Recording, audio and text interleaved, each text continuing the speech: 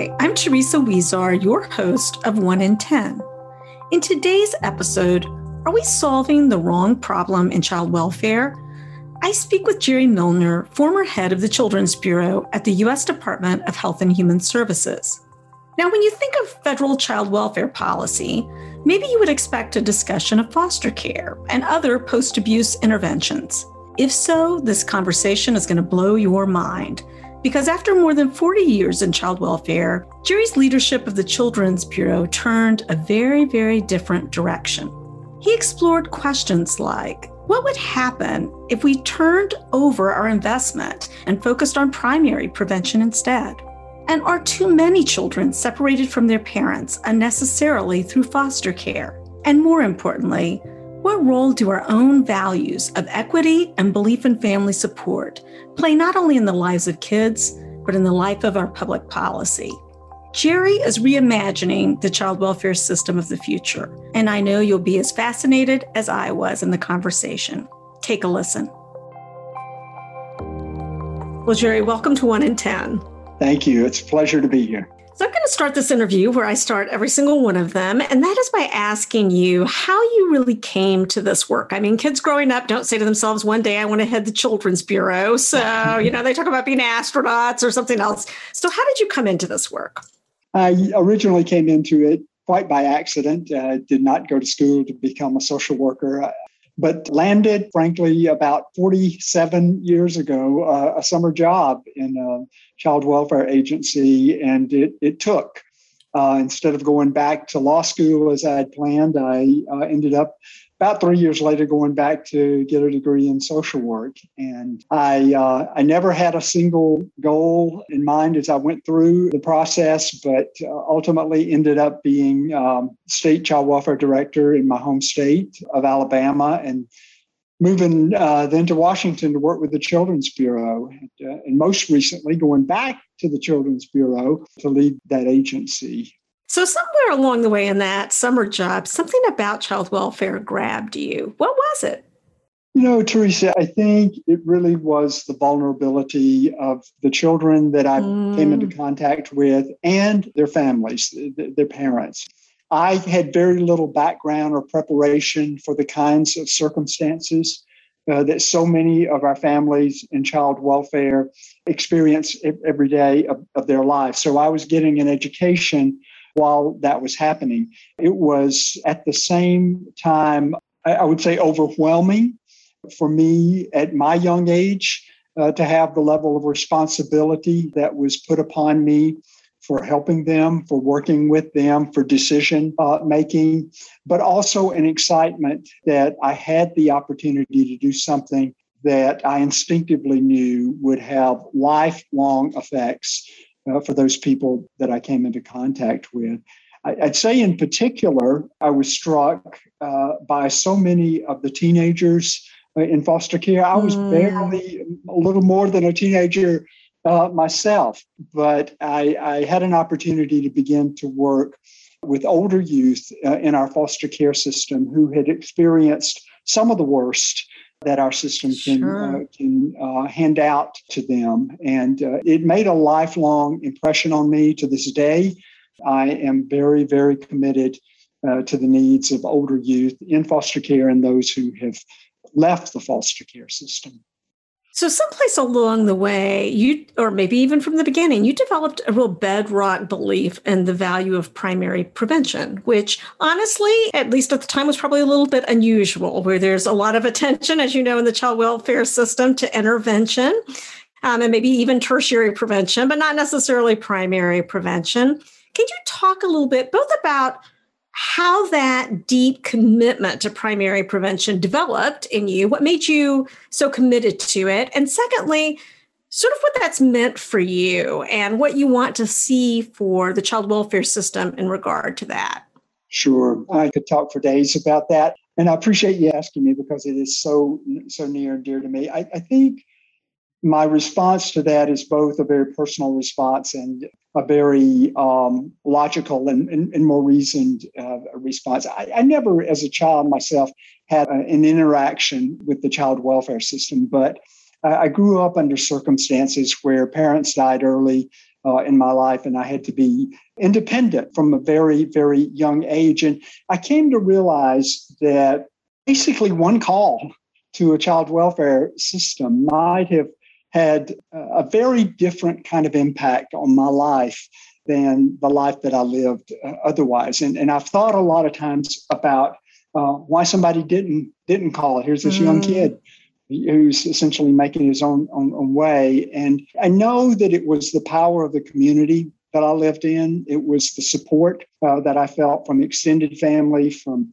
neighbors, from church members, friends, who were always there at every step of the way to offer encouragement, hands-on support, and a broad extended family of connections and relationships to me. And that, I didn't know to call it, primary prevention. I just knew to call it people caring about me. And as I got deeper into the field of child welfare, one of the things that struck me, quite honestly, was the isolation that so many of our families experience. They don't have a lot of those close connections. Many do, but many, if not most, do not, and don't know the power of a real caring, supportive community there.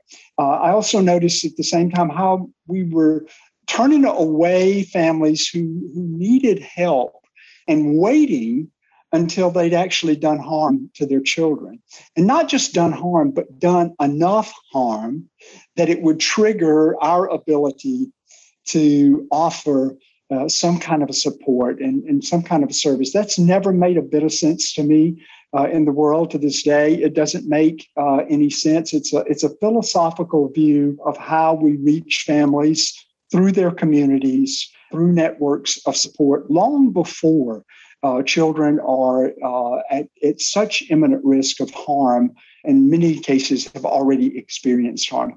As for how I view that in the child welfare system, I've made no secret about the fact that I'd like to see our child welfare system become one that is focused on strengthening families, that is proactive as opposed to entirely reactive as it is right now, that helps families get what they need before calling a child abuse and neglect hotline is really the only option that's there for them. We don't invest in that.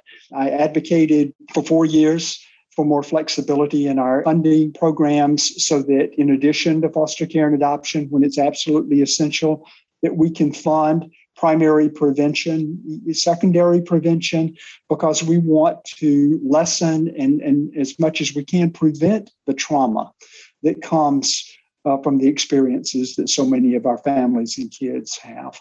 Well, and on that note, when you reflect back, not just about your own personal activity or the last 4 years, but kind of where we are in this moment, I think some strides have been made in terms of looking at primary prevention and making investment there.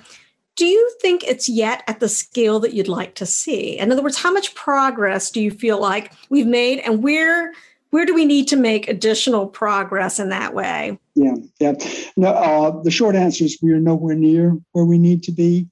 At the Administration for Children, Youth, and Families, when I was acting as commissioner for that part of the federal government, we had roughly a $10 billion budget. Probably $8.5 billion of that money went for foster care and adoption, and a very, very small percentage went for what I would call primary prevention of child abuse and neglect. Even with that small amount of money, it's very fair to say that there are groups out there that have made, in fact, tremendous progress in their communities. When we look at what children's trust funds have done to strengthen the protective capacities of parents in their communities, when we look at what family resource centers have offered, the resources of child advocacy centers, even though it's not a primary prevention, it is still a way of supporting families at those points in their lives. That progress is remarkable. And certainly we have learned so much about the power of being able to support families upfront in a very proactive, caring, and compassionate way. And in doing so, to head off the ravages that come when families don't have the resources that they need and are allowed to become much more entrenched into the difficulties that brings their way. But I want to see a system that truly is turned upside down, where foster care and adoption is on the narrow end of the spectrum of services that we provide, and where primary prevention and family support and family preservation are primary interventions with families. Let me ask you why you think it's so difficult to make that transformation. I mean, big change is always difficult, but one of my own aggravations with the federal system overall is that there'll be something that's working very well, but to get it to scale is so challenging. Instead, it's like 10 pilot projects here, another 5 there. It's just like the scale never seems to match the scope of the problem. And so is it an intractability of Congress? Is it inertia in the system? Is it the fact that the American public doesn't really believe that families change? I mean, what is it that is contributing to this? I'm going to say not necessarily equal parts, but like mixing a cocktail, it involves parts of probably all of those things, Teresa. I have long said I think our own values are our biggest barrier through the years. And I have to be careful in saying this and try to explain myself. But child welfare came into being on a child rescue philosophy. Let's get those poor little children, and mostly just because they were poor, out of the hands of those bad parents. There's countless examples in the history of how child welfare developed, and that rescue mentality has maintained itself over the course of the years. I'll be among the first to say, when a child needs protection, we have to rise to that occasion. We have to protect children. We have to be there for them. And sometimes we're not able to do that until after the fact. But it's a much more difficult leap, I think, for policymakers, for program administrators, for voters, people in general, to think in terms of the value of investing in families, particularly families who have not always made the best decisions, families who may not have all the same curb appeal that we in middle-class America would like to see, who may raise their children in different cultural patterns than we deem to be acceptable out there. And so if we have that view, a negative view of families, I think we're much less likely, much less willing to create and fund programs that will support those families. It's much easier to garner support for children who we see have been harmed, for children who we view as being vulnerable. That's where we can get our support for funding around there. When I was in Washington, D.C., I will say that the whole value premise was probably the biggest barrier out there.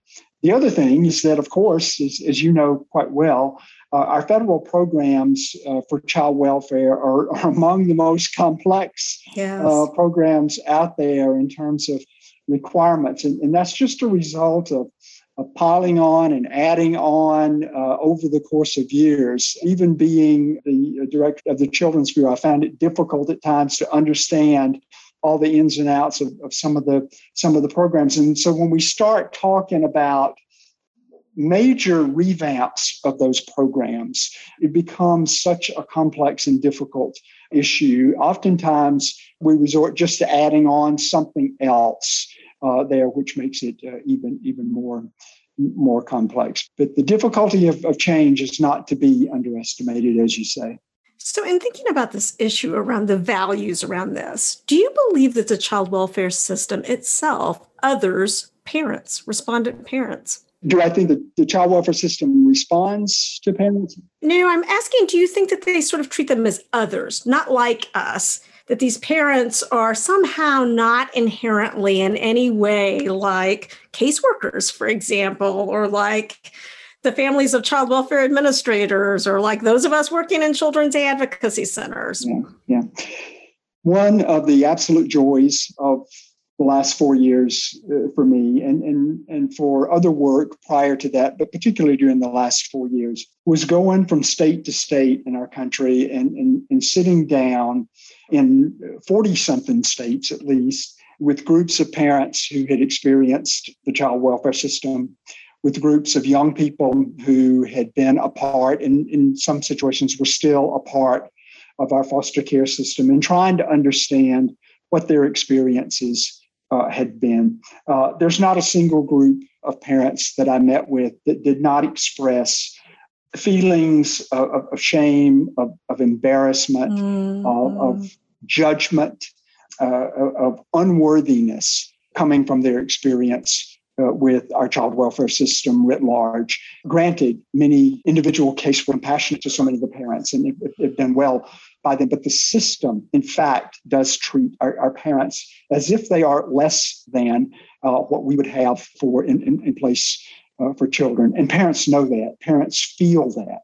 One of the reasons that parents tell me that they are so reluctant to go in and ask for help before things become so critical is because of the fear of judgment and frankly, the realistic fear that their children will be removed from them. So I have no doubt in my mind that values, even if they are implicit, unstated, that reflect negatively on parents who have not always made the right decisions or who grew up in poverty and don't know how to do a lot of the things that we who didn't grow up under those circumstances are able to do. I have no doubt that they feel that that unworthiness that we somehow transmit to them. So there's a thread of social justice in what I hear you talking about. And I'm wondering how equity fits into this equation in your mind as you look across the child welfare system and issues of disproportionality and, kids being removed from their homes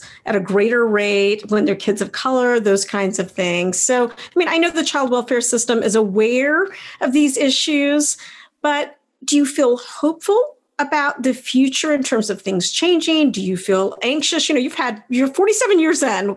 Where do you find yourself in this moment when you look at issues of equity within the system? I'm going to say that I feel more hopeful now than I have felt, but I want to explain that answer because the issue that you're describing, the absolute inequity among people of color and poor people of all racial and ethnic backgrounds in our child welfare system, it isn't just a matter of opinion. It really is a matter of fact. I can remember the moment 40-something years ago when I looked at my foster care caseload and realized that almost without exception, every family, every child in my caseload was a Black family or a Black child. We know based on the data that Black children are almost two times as likely to enter the foster care system as white children. We know that Indigenous children are almost 3 times as likely. Those are facts that we as a system know. We can document it. It's out there. And quite honestly, we have admired that problem for decades without making meaningful efforts to try and rectify the situation. We know 60% of the children, over 60% of the children who come into our foster care system don't come into the system because of abuse of any sort, not sexual, physical, emotional, but because of neglect only.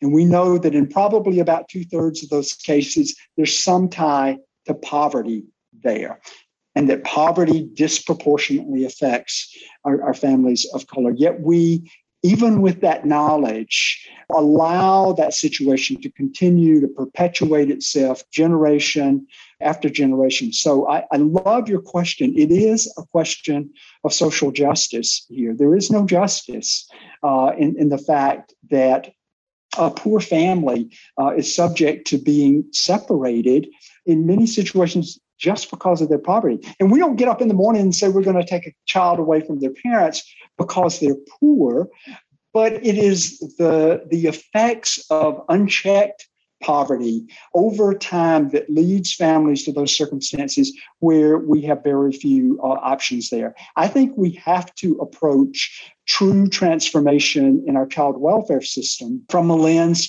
of justice, justice that demands and requires that families have a fair shot to stay together regardless of what their racial or their ethnic background may be, regardless of what their economic circumstances may be.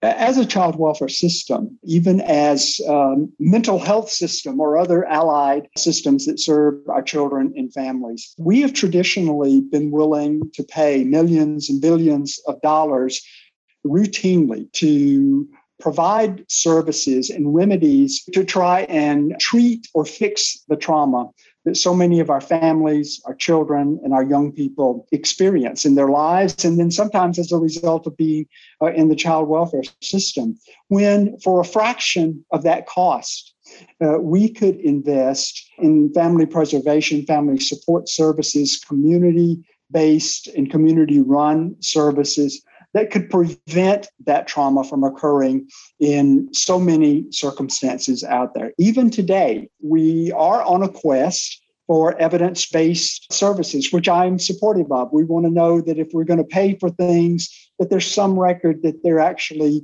going to work. But most of the evidence-based programs that we are researching and putting out there for federal reimbursement are also remedial services. They're services designed to fix the harm that has occurred. And comparatively, we have very little evidence about the efficacy, the efficiency of programs out there designed to keep families safely together. And that's another area where I think we need to turn the tables and at least strive for balance in our quest for evidence around primary prevention, secondary prevention, and after the fact treatment of trauma. I agree with that. I mean, I think there are many cases that in child sexual abuse prevention, for example, we know a lot about what doesn't work in that space because of the last 30 years of research, but we don't know a lot about what does work. And I feel like I'd like to see more information and more research into primary prevention generally, but I think also in different forms of abuse as well as neglect, it would be interesting to know as well. I kind of want to turn our attention to neglect, and I'm glad you brought it up because it's the juggernaut really of what drives the child welfare system. It's the vast majority of cases. It's the vast majority of cases of intergenerational abuse. And it really drives the system as a whole. And yet, while some progress has been made on responding to neglect and seeing rates of neglect go down, not to the degree that we see with physical abuse or sexual abuse. I'm curious about, first of all, why you think that is. And secondly, what it would take to turn that around. Because until we figure out how to fix neglect, we're not going to make any meaningful impact on child welfare, I don't think. Yeah. I think, Teresa, there's tremendous variability in state statutes defining neglect. At the federal level, we don't really define what neglect is, but it's a little bit all over the place when we get down to where families actually encounter our child welfare system. I believe that one of the serious problems is in what we define as neglect. We have an overwhelming number of reports out there that we investigate as educational neglect, just for an example, and certainly not to minimize the importance of education and getting attention where that exists. I'm not sure that we ought to be treating those kinds of reports in quite the same way that we treat a report of suspected sexual abuse or physical abuse of a child. In many places around that country, probably most places around the country, the option that people have for trying to get help to a family for situations broadly defined as neglect is to call the child abuse and neglect hotline, which is going to trigger, in many cases, an investigation. There are some states out there that have other means of responding, a more social service kind of response. But when a report of neglect leads to a child abuse and neglect investigation, I think it sets into motion an awful lot of factors there that are not necessarily all designed or set up to support families through that. I think you bring up a really interesting point about the fact that there are different forms of neglect that may need different attention. And I wonder to what degree what we call neglect in many cases is really a constellation of untreated mental health care issues, untreated substance abuse issues, untreated domestic violence, which certainly has made a situation untenable in some cases for kids to be there, but the root cause isn't a parent doesn't care about their kids or doesn't want to provide help to them, but their other issues are so overwhelming. And I'm wondering what you think, coming from your background in the Children's Bureau, we've been talking about the investment within child welfare. How does investment in other areas like substance abuse treatment or other types of things either serve to support the work that you're trying to do with primary prevention or undermine it? I think you can only be supportive because all of these issues, just as you so eloquently pointed out, are interrelated. I think it's probably unusual that our families are just involved in a very narrowly defined child welfare situation. Most often there are other factors at play there, but when we start to look deep enough, what we find there are sometimes generation cycles of unresolved difficulty that our families experience that are perpetuating themselves and playing out. Now we find perpetual poverty in the families that leads to all kinds of other difficulties for them. And we have a tendency to treat the symptoms rather than to really treat the root causes. But going back to your question, my hope is that as we look at funding for programs, that we'll begin to look much more closely at how we fund communities themselves to support families out there in ways where we lessen the stigma of going in and asking for help, where it becomes a sign of strength if a family is willing to ask for help rather than an admission of weakness and vulnerability and a threat to the family integrity. I think it will be probably a very long time, if ever, when our public child welfare system can really be the face of our primary prevention efforts, but we must be partners in that. And the funding, so much of the funding that goes to support family separation, I think could, with some flexibility, go to communities that are certainly better positioned than a state or federal government to serve their families, to offer them supports in non-stigmatizing ways, in ways that are culturally more relevant for those families and ultimately more effective. That's been our advocacy over the last 4 years, is to get that flexibility and funding so that we can spread that out and it isn't just a child welfare function and not just a child welfare agency, because families inherently distrust the child welfare agency. I think you're right to say that communities themselves often do very interesting, innovative things. And I can't remember now if it was Montgomery County or Prince George's County, but they just recently decided they were going to redirect some dollars from a training center that they were putting together. And they decided, what we really need? More mental health beds.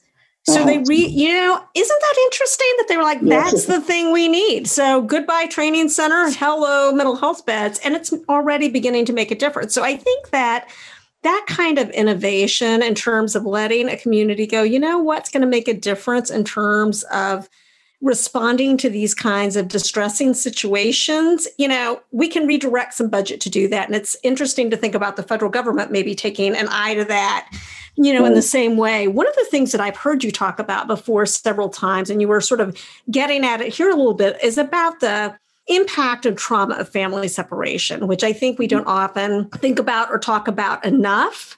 As a person who, I've worked with children's advocacy centers in countries that have no foster care system. And that, as you might imagine, is no Shangri-La. It is not an improvement. It's a terrible thing. On the other hand, in a former life, I was a CASA director, so I know very well from working in that DNN system that kids need their families and they feel drawn to their families even when very terrible things have happened to them. They still want the love and support of their family and they just ache for that. Why is it, do you think, that we've become sort of reflexively over-reliant on foster care maybe, and discount the value of family if that family is not perfect? Yeah. Well, I do think, again, it goes back to inherent values. All of us, it's in our instincts. We want to protect children who are in danger and who may have already been harmed. And our instincts are to remove children from harmful situations. I think what we don't stop to, and let me say this.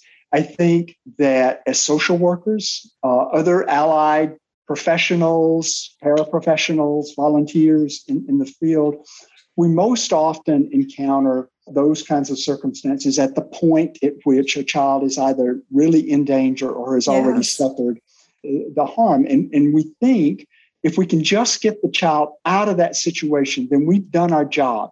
We've done what we need to do. We have protected that child from being abused or neglected or whatever further. We don't always see and understand what happens beyond that.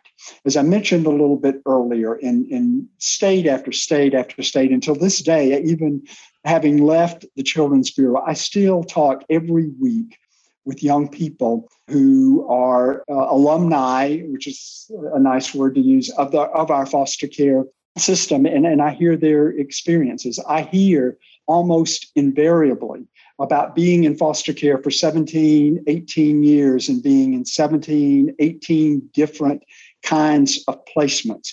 I hear from these young adults telling me that when it just got to be too much for them and the only way they can exert any control is through behaviors, that the intensity of those placements then begins to increase and they become congregate and therapeutic and far more restrictive. So I hear those stories, and I know you've heard and understand those stories as well.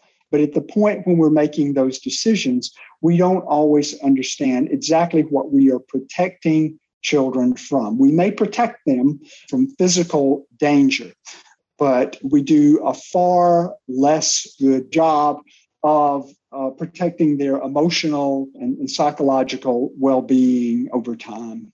I think that's so true. I mean, I've always thought about, you have to think ahead to where are these kids, who's going to be standing beside them at graduation, who's going to be walking them down the aisle when they get married, what family reunion are they going to get to go to? And when you sever somebody from that permanently, that's a very serious decision to make. And it has to be, I think, one that is a last resort and not really, a first resort.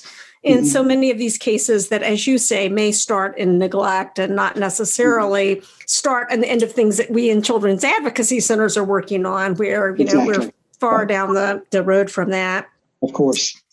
You've been talking also about the importance of consumer voice, talking to parents, talking to kids, talking to youth about their experiences with the system and in the system. Is this something that you're seeing that there's been a greater uptake of, not just at the federal level, but at the state and those systems that are county-based levels where there's more opportunity for consumer voice or more listening to that? Yeah.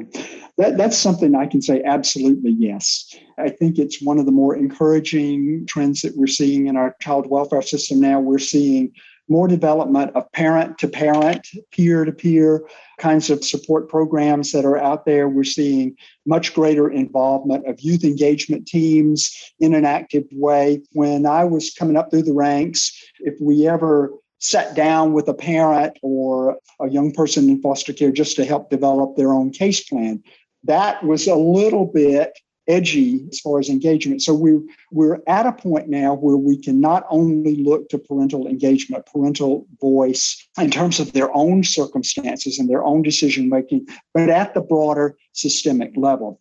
We're not where we need to be. And I think it is still a very delicate situation. It's got to be integrated into the very way that we do our business. And I believe that once we start listening to parents and young people and taking to heart what it is they tell us, it becomes so valuable to us. At least for me, it has become so valuable that I can't imagine doing my job without benefit of that voice. Yet there still are places out there it really is not that thoroughly integrated, but we are making progress there. Another related aspect to that is the whole area of ensuring that parents and children have adequate legal representation so that their voices can actually be heard. One of the things that we did in the Children's Bureau a couple of years ago was to open up Title IV-E foster care funding to allow for the payment in part of legal representation for parents in the foster care system, for all children in the foster care system. It's still up to the states to take advantage of that funding, but we know that a number of them are, and a number of states already routinely provide lawyers for their children and parents. But that's an important ingredient in making sure that their voices, their expressed wishes are heard before the court and in their interactions with the agencies. When you think about what's next and what policy opportunities still exist, and I know you're still working. You mentioned your 47 years, but they're not over. What is next? What would you like to see the federal government either continue to focus on or take steps toward that there may have been no steps at all today, despite all the great work that's gone on? Yeah. I think there are 2 or 3 areas there that I'd really like to see. Having just mentioned legal representation, I think that we need to take that a step further. Right now, we can contribute to the cost of legal representation for parents once foster care proceedings are in the works. But in a primary prevention way of thinking, we need to make sure that parents have that kind of representation for the issues that put them and their children at risk of becoming separated. Things like eviction, loss of utilities, lack of access to services, immigration issues, a wealth of issues that without adequate representation, help, and assistance, then families often find themselves on the door of the child welfare agency. So that is one area where I hope we will continue to give attention. I'm a strong advocate for flexibility in our federal funding. Again, as I mentioned, most of our funding is categorical funding. It's funding that is directed toward the payment of foster care and associated expenses, the payment of adoption and associated expenses. We tell communities, counties, states, this is how you have to spend your money. And I believe that communities know their families better than I know them, and that they ought to have some say in how our federal taxpayer dollars are spent to support the families that live within their community. So more flexibility to serve families in more proactive ways in our funding, I would say, is a critical part of that process. I would certainly like to see the Family First Prevention Services Act that was passed back in 2018 cover a broader base of prevention services other than what I would call secondary or tertiary prevention services. It's important to cover those services, but the closer we can get to primary prevention and serving families in an upstream way, I think the closer we get to resolving some of the recurring issues that we spend our time and our money dealing with. Thank you. All right. Well, as we wrap this up, is there any question that you had wished I'd ask you and I didn't? Anything else that you want to talk about before we close this interview?